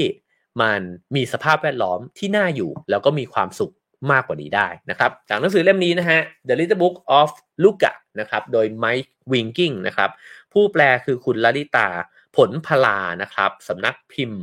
Bookscape นะฮะก็อ่านสนุกดีเช่นกันนะฮะก็ชวนกันไปซื้อหามาอ่านกันได้นะครับอันนี้เป็นแค่1ข้อเท่านั้นเองนะฮะซึ่งผมคิดว่าในหนังสือของผมเนี่ยก็จะเขียนถึงเรื่องเหล่านี้เนี่ยโดยละเอียดเช่นกันนะฮะว่าเราไปเห็นมาแล้วก็เราอ่านหนังสือมานะฮะจากที่ต่างๆแล้วก็ได้พูดคุยกับผู้คนมาเนี่ยเราคิดว่าองค์ประกอบของความสุขแล้วก็สังคมที่มันน่าอยู่ของดินแดนสแกนดิเนเวียเนี่ยมันคืออะไรบ้างนะครับก็รอติดตามอ่านกันได้นะฮะคิดว่าปีหน้าน่าจะออกมาให้อ่านกันได้ด้วยเช่นกันนะครับก็เช่นเคยนะครับสามารถให้คะแนนความพึงพอใจกันเข้ามาได้นะครับ5 4 3 2 1 0นะครับว่าฟังวันนี้แล้วเป็นยังไงนะฮะชอบไหมเป็นประโยชน์ไหมนะครับแล้วก็สามารถให้การสนับสนุนรายการนะครับเข้ามาได้นะครับถ้าเห็นว่ารายการของเราเป็นประโยชน์นะฮะก็ตามเบอร์บัญชีแล้วก็ QR Code ที่ขึ้นอยู่บนหน้าจอนะครับแล้วก็ขอขอบคุณผู้สนับสนุนรายการของเราด้วยนะครับโอโคเบอร์รี่นะครับบำรุงสายตาด้วยสารสกัดลูทีนและซีแทนทีนเข้มข้น Herbal One นะครับจากอ้วยอันโอสดนะครับก็ขอบคุณโอโคเบอร์รี่นะครับใครที่ใช้สายตาบ่อยๆแล้วอยากบำรุงสายตานะครับก็สามารถลองไปซื้อหากันดูได้นะครับโอโคเบอร์รี่นะครับโอเคครับผมขอบคุณทุกคะแนนที่ให้กันเข้ามานะครับคุณต้องกลเหรอฮะต้องก้นตรงก้นนะฮะบอกว่ารายการจะจบแล้วแต่เพลงที่ต่อกันไว้ยังไม่จบ โอเคครับเดี๋ยวเราไปคุยกันต่อใน Clubhouse นะครับก็เชื่อว่าจะมีพี่ๆเพื่อนๆอีกหลายท่านนะฮะขึ้นมาให้มุมมองว่าจริงไหมนะฮะจากที่ทั้งหมดเล่ามานะครับแล้วบ้านเมืองเรามันมีความเป็นไปได้ไหมนะฮะมันมีเงื่อนไขอะไรเหรอที่ทำให้เราไม่เป็นแบบนั้นนะครับโอเคครับผมพรุ่งนี้มาเจอกับความรู้ใหม่ๆนะฮะตอน 7:00 นเช่นเคยนะครับกับ Have a nice day นะครับใครเล่น Clubhouse ก็ไปต่อกันใน Clubhouse นะครับโอเคครับผมเจอกันวันพรุ่งนี้ 7:00 นครับ Have a nice day ครับ